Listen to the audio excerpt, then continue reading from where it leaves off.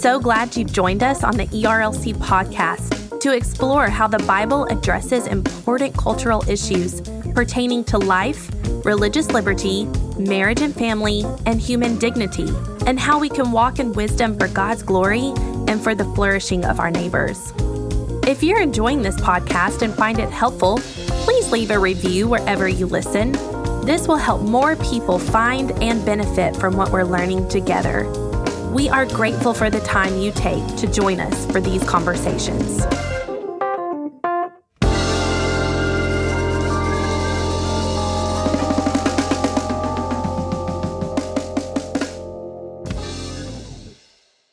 You're listening to the ERLC podcast. Lindsay, what are you doing? What are you doing? Sorry. I'm looking at my hair. That's why you have a mirror, not Josh and me.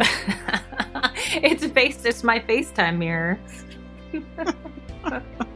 My gosh. Oh, mercy. Hello, and welcome back to this week's episode of the ERLC podcast, where each week we're talking about our work here at the ERLC and focusing on what Christians need to know about the things going on in the world. I'm Josh Wester, and with me on the podcast today are my co-hosts, Lindsay Nicolay. Hola. And Brent Leatherwood. Good day, y'all.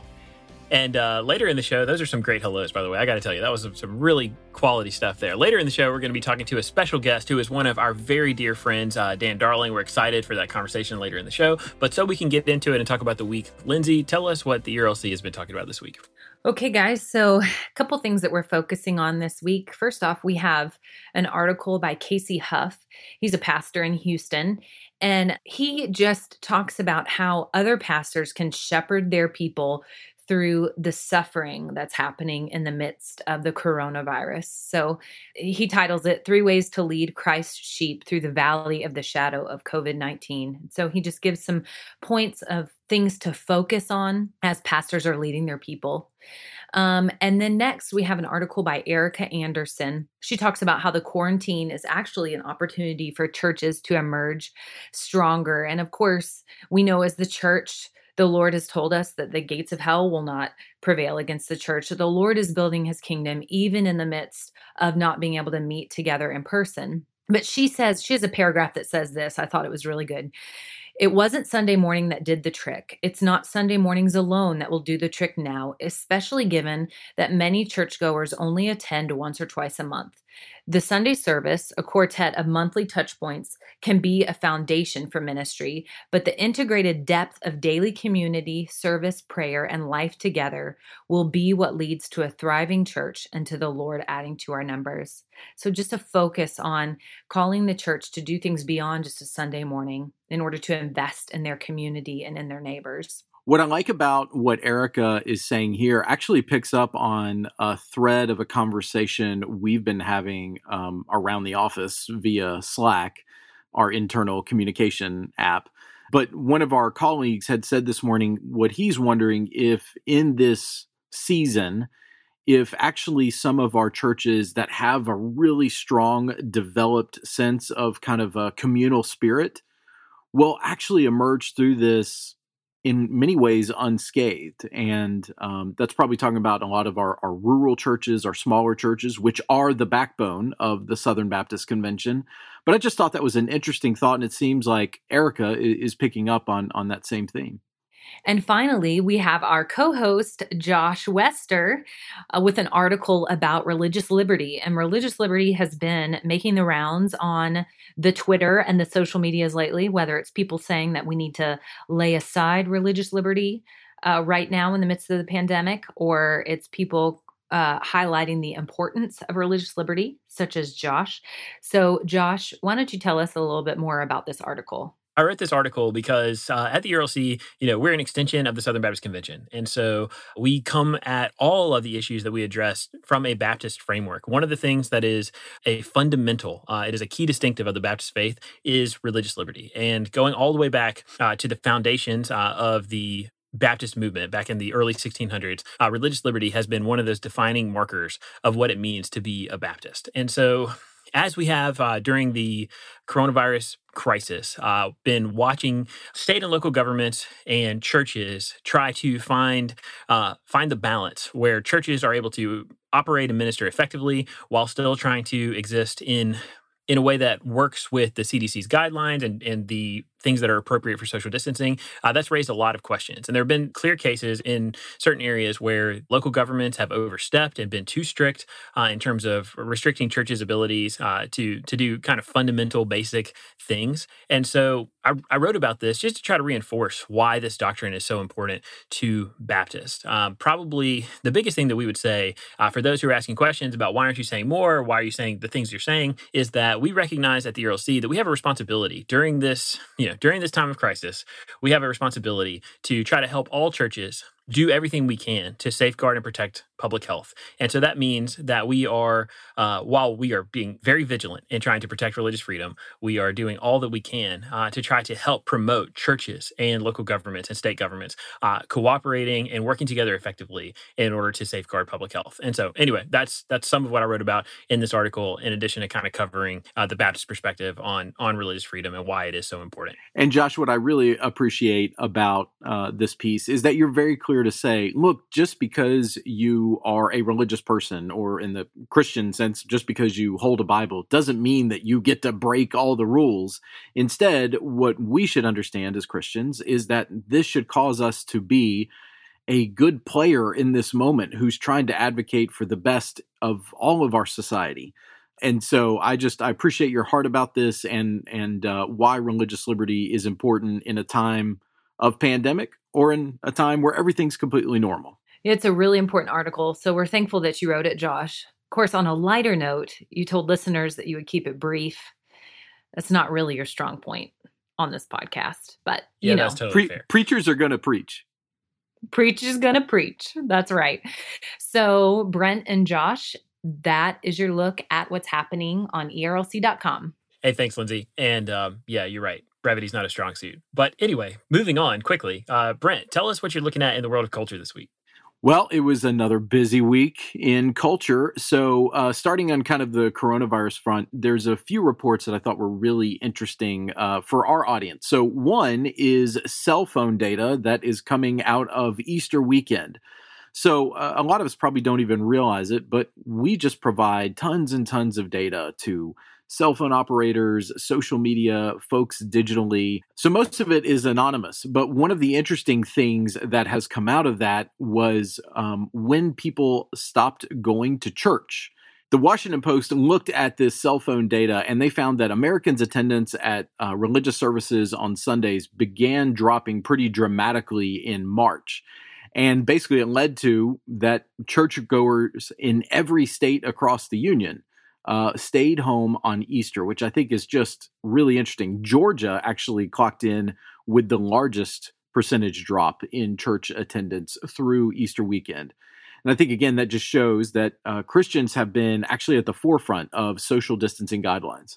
Yeah, Brent, that's striking. And when you think about, well, actually, Dr. Moore, in his article that he posted on Easter at Christianity Today, he talked about that, just kind of anticipating empty churches on Easter Sunday and the meaning of that. So if you missed that, we'll link to that in the show notes. That would be a great thing for people to go back and check out, because it spoke to kind of the spiritual aspect of this. What we're seeing here was an actual reality. Mm. Well, I'm glad you brought up that point, Brent, because when I first saw this story in our culture section on our show notes, I was thinking, well, why is this a story? Because is it the data? Because we know that we would be at home because we're supposed to be at home, but I feel like by you saying that Christians have helped lead the way in social distancing efforts.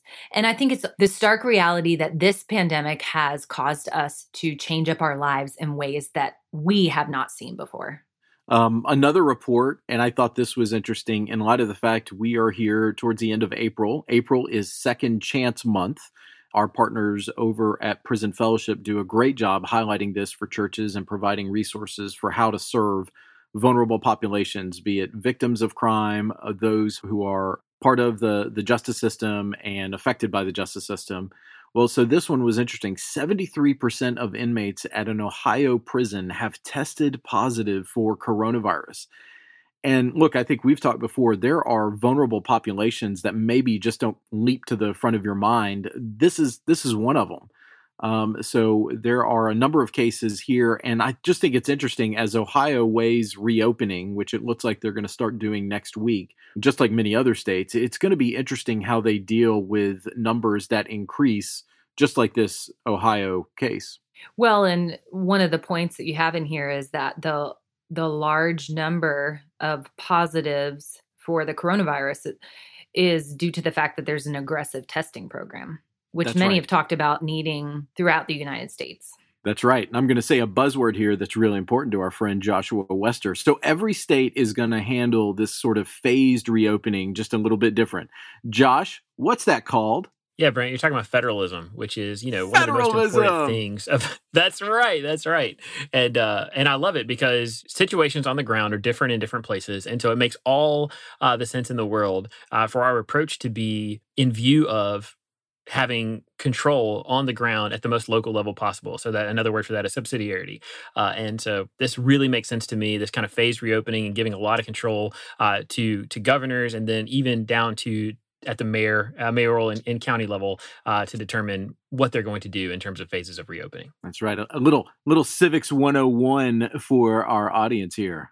Yes, Lindsay. That's good. I need to go back to civics class. I was just going to say yesterday, I watched the mayor for Nashville talk about reopening and the different phases and when we're going to try to start that. And it just is it's surreal that entertainment, sports, going back to work isn't even until phase 4.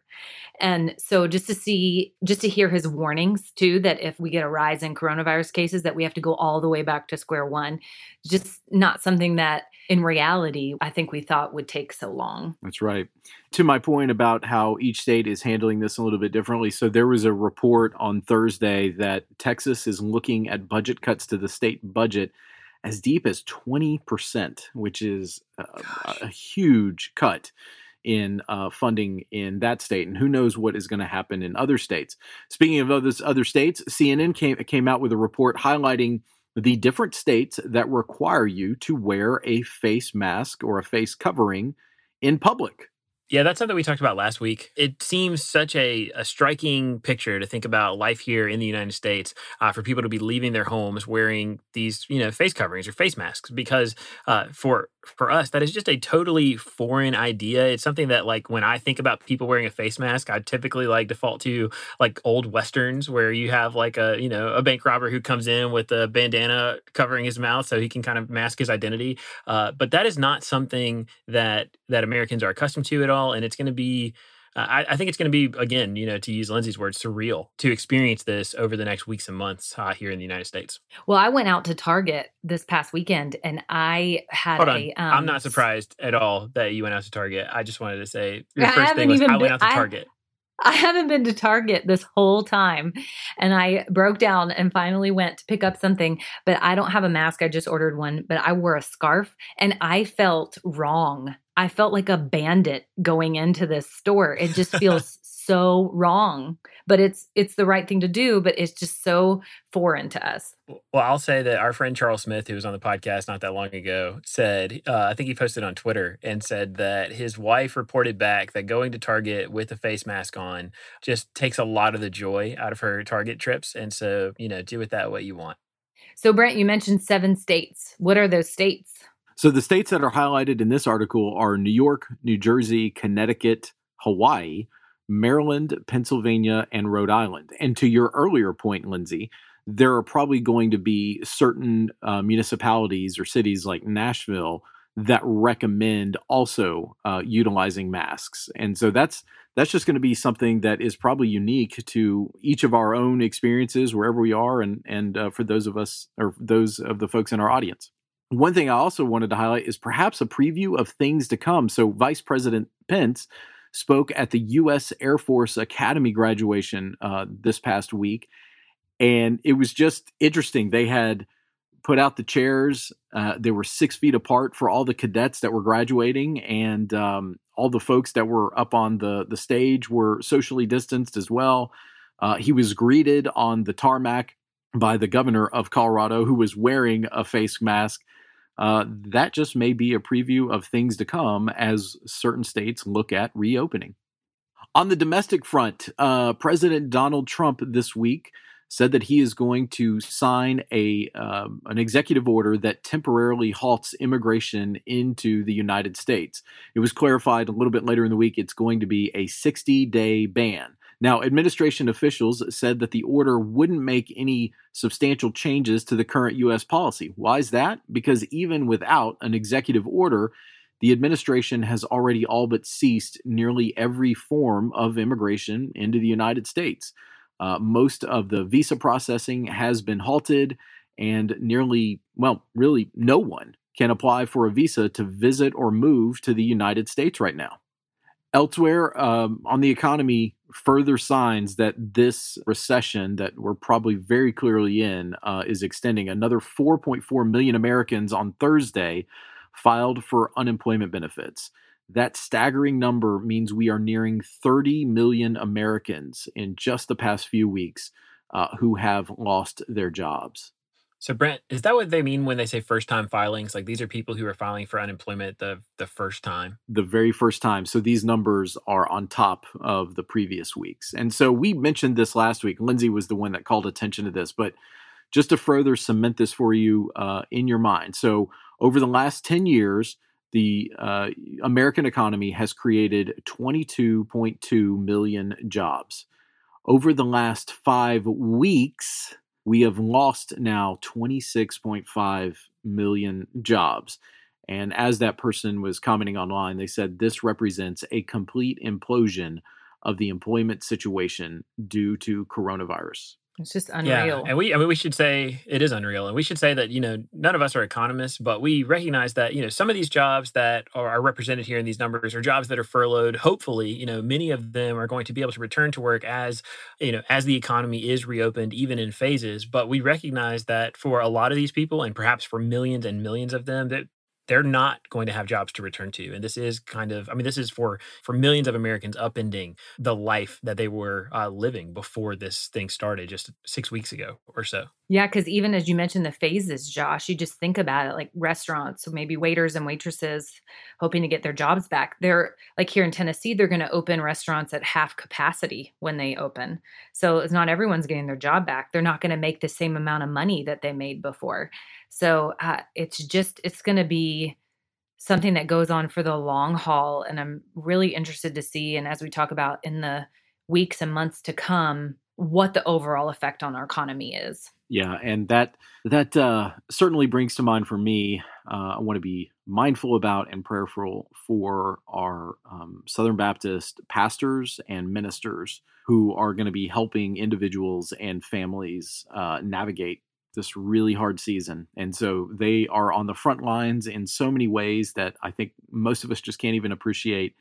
And this is just going to further their mission as ministers. And so we're really thankful for you and our churches for the way that they are serving members of their congregation right now. I thought this piece was interesting in the Wall Street Journal as the coronavirus spreads and as we are dealing with economic numbers like this, there are citizens that are looking to leave kind of more urban areas.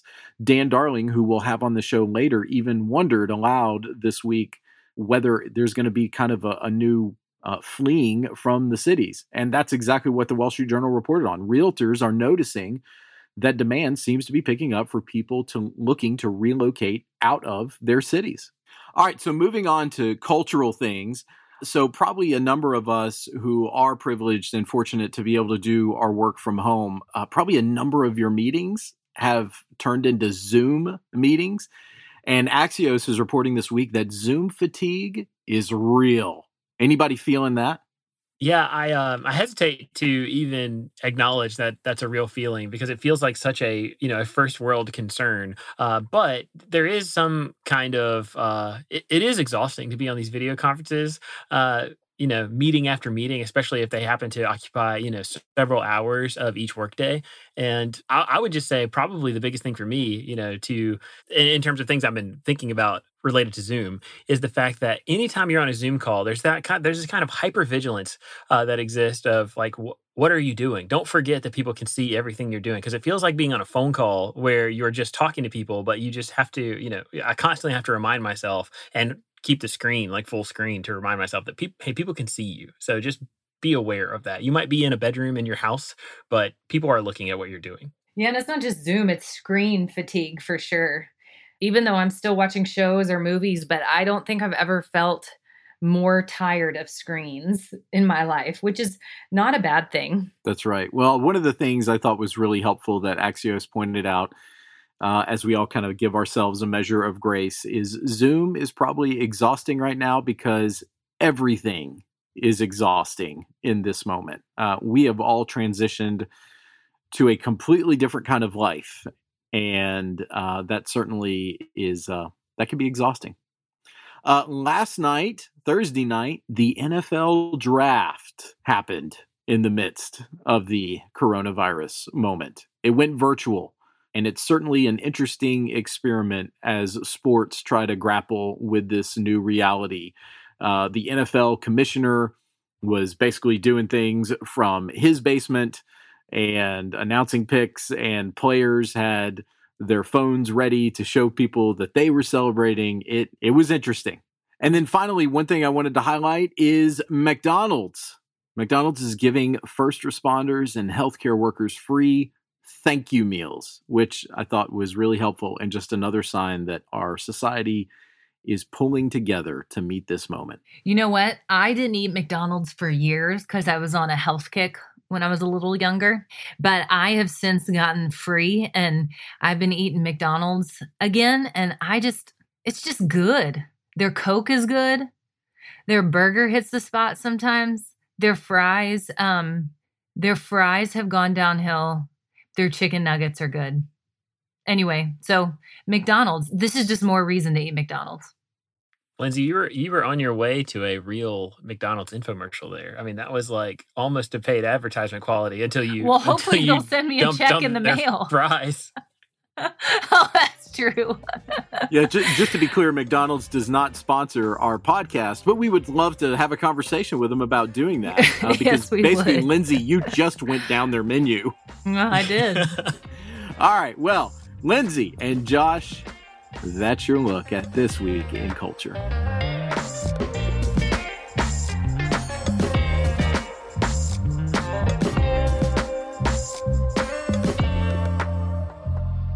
So now we're about to talk to our friend and colleague, Dan Darling. Dan has, for each one of us, been someone who has been a great friend, a great mentor, and he's been instrumental to our work here at the ERLC for more than 6 years now. And it was announced this week, Dan, that you are going to be transitioning from your role at the ERLC to a new job or new opportunity at NRB, which is the National Religious Broadcasters. And we'll let you tell our listeners a little bit about that. But if you could, while you're introducing yourself, tell us not only a little bit about yourself, but what's God teaching you right now in this season of life and ministry as you're making these kind of huge changes in your life? Well, it's an interesting time, right? I mean, on the one hand, I'm stepping away from 6.5 years at the ERLC, which has been just a great time. And it's amazing to see what the Lord has done.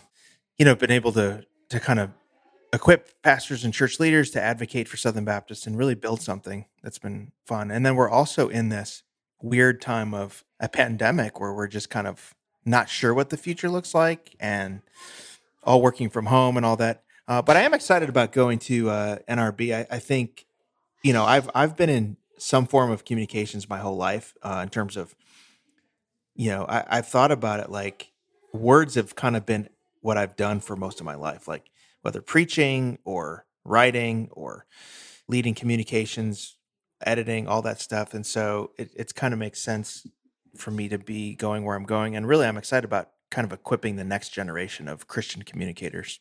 It's bittersweet, you know, anytime you leave something that you love, you know, a job that you love and do something new, but it's also a time of challenge of like, okay, how's the Lord going to use me in this new season?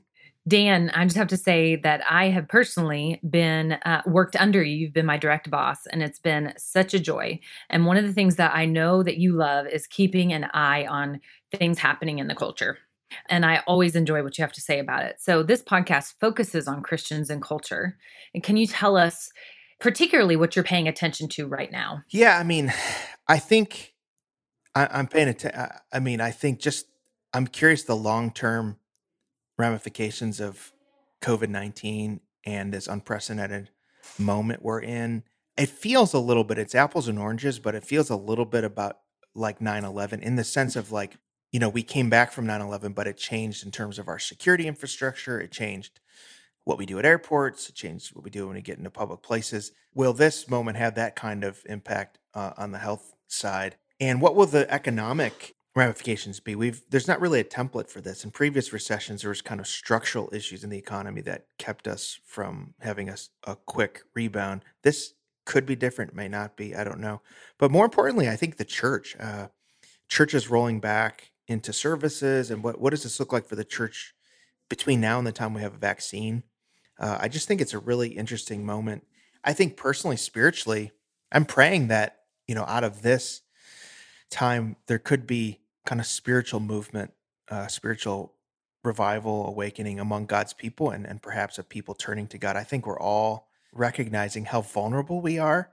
I mean, has there ever been a time in the world before where like the whole world was basically at home and there's nothing going on in our streets and there's massive unemployment? Are people going to realize how vulnerable we are, that we're not really self-made, that we're not as strong as we think we are, and maybe turn toward God? I don't know. I pray that's the case. And so those are kind of the things I'm thinking about. Just your answer right there with our second question just shows why I was kidding before, but it's true. You are kind of a spokesman for human dignity. And that topic has always been important to you. And I've so enjoyed the ways that you have ensured that we talk about that at the ERLC, and particularly with your book, The Dignity Revolution. That's one of my favorite books that any of our colleagues have written.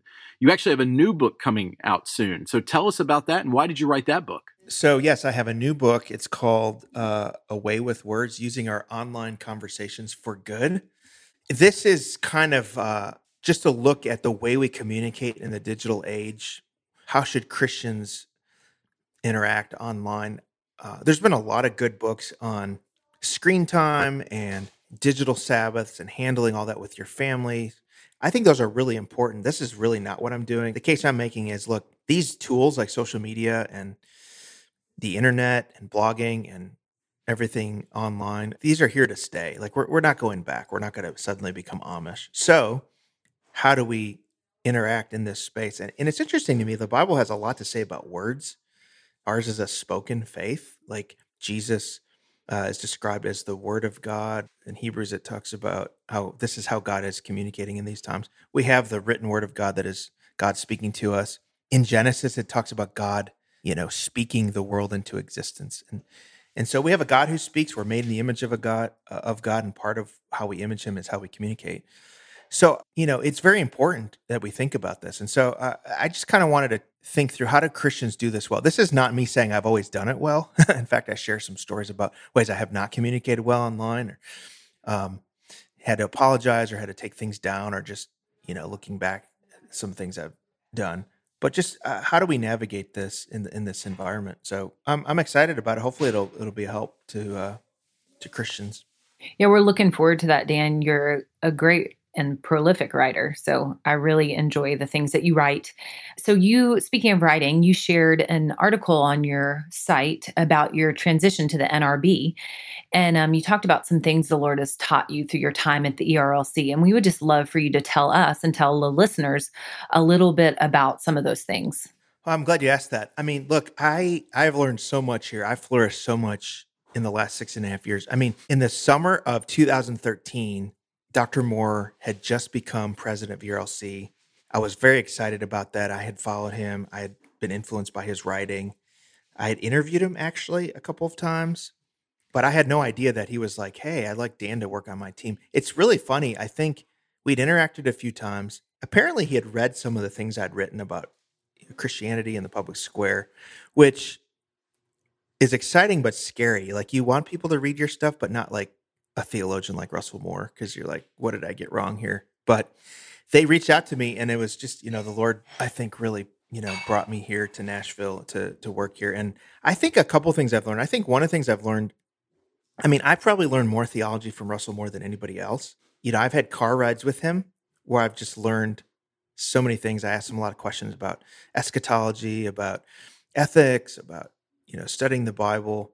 I also have learned, the one thing I've learned from him is how to be, he is very convictionally Baptist in his bones, but also very open-handed toward other Christians, right? So he's taught me how to like do that well, to where, in the nature of our work, we work with a wide variety of denominations, and I think that's been a good thing to learn. And I also think, this has been an interesting season in terms of the public square, like the last 6 years. A lot of shifts in American culture.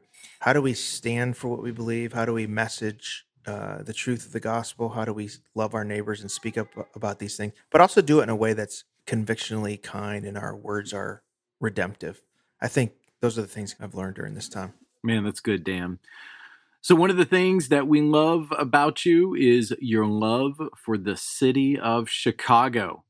Whether it's the Cubs or the Bulls or just the Chicagoland culture, you just do that well. And there are times where people will maybe even dare to insult or disagree with you about Chicago and the culture that's there, and you often go on what we lovingly call around the office a cranky Yankee rant. Yes, that's right. Dan, just give us a sense of your love of Chicago and how that has spawned your cranky Yankiness. Yeah, so it's funny because when I do those, when I get off on one of those things, it's just like natural. But it's one of those things where, like, if you asked me to reproduce it, I couldn't. So it's kind of like, you create this art and then just see how people enjoy it. So the cranky Yankee stuff is just art form. But right. So who's better, Dan, Jordan or LeBron? Oh gosh, it's not even a question. I don't actually hate LeBron. I think he is special and one of the all-time greats. But there's no question Jordan's number one. Here's the deal. By the third year, Jordan's third year, Magic Johnson and Larry Bird were calling him the greatest of all time. By his third year.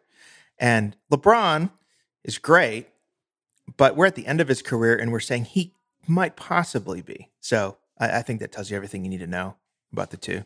And Dan, who has better food, Chicago or the South?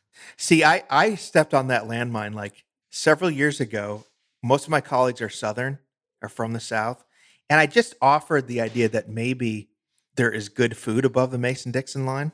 And it was just roundly criticized. I've come to kind of amend it, having been in Nashville for 6 years and loving Southern cuisine. So I don't make that mistake anymore, but I'm here to say Chicago has great food. That's all I'm here to say.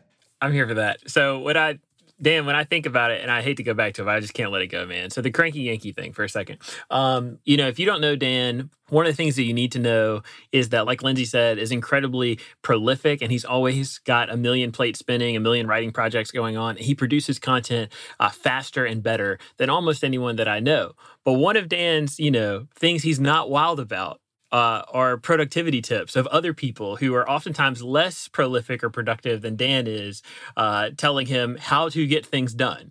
And so anyway, our friend Andrew Walker, who's at Southern Seminary now, recently tweeted and said, hey, if you want to help Dan Darling out during the shutdown, send him all your productivity tips. And many people, either to just kind of stick, to rub it in, or to, maybe just genuinely be helpful, decided to just pile on Dan's Twitter feed and drop their wisdom for how to get things done. Yeah, it's weird. And it was so funny. It's funny. I get cranky about it because, I do think there are really good ways to learn how to be more productive, and there's people that are better at that than me.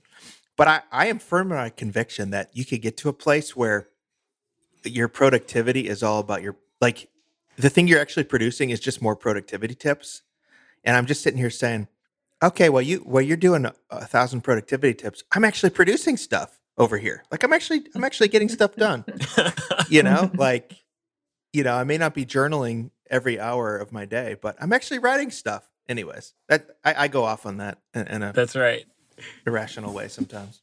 All right, people. Well, I was just trying to get Dan started to see if we could get a mini cranky Yankee rant. And you got a little taste of what that's like just then. So, Dan, we just want to say thanks so much for taking time to join us on the podcast. Look, all of us are so incredibly sad to see you depart from our everyday office culture, but we're grateful that even at NRB, you're going to be staying there in Nashville. So we'll still be able to see you for lunches and for events and just, to continue being friends. You have blessed our lives immensely and through your friendship leadership and through your ministry. And we are grateful to God for you. So thanks so much for taking the time to talk to us today. A hearty amen. Well, thanks, to guys. that. Yes. Thank you, Dan. Thank you, y'all. And it's been a joy and a pleasure to work with all of you. Like, I've been sharpened in many ways. And I guess the one thing I was going to add to what I've learned is work with people that are way smarter than you, and it'll just kind of like rub off and help you grow. But I've really enjoyed it. It's bittersweet, but we will see each other whenever we're allowed to actually see each other again. Exactly. Well, hey, thanks, Dan. We're living in uncertain times. All of our lives have changed as a result of the coronavirus pandemic, and none of us know what the future holds. How do we begin to think through recent events and learn to cope with them? In a new book called Where is God in a Coronavirus World?, Oxford professor John Lennox examines the coronavirus pandemic and shows us how the Christian worldview can help us make sense of recent events. Lennox reminds Christians that we have a sure and certain hope to cling to when everything around us changes. Go to thegoodbook.com to pre-order now.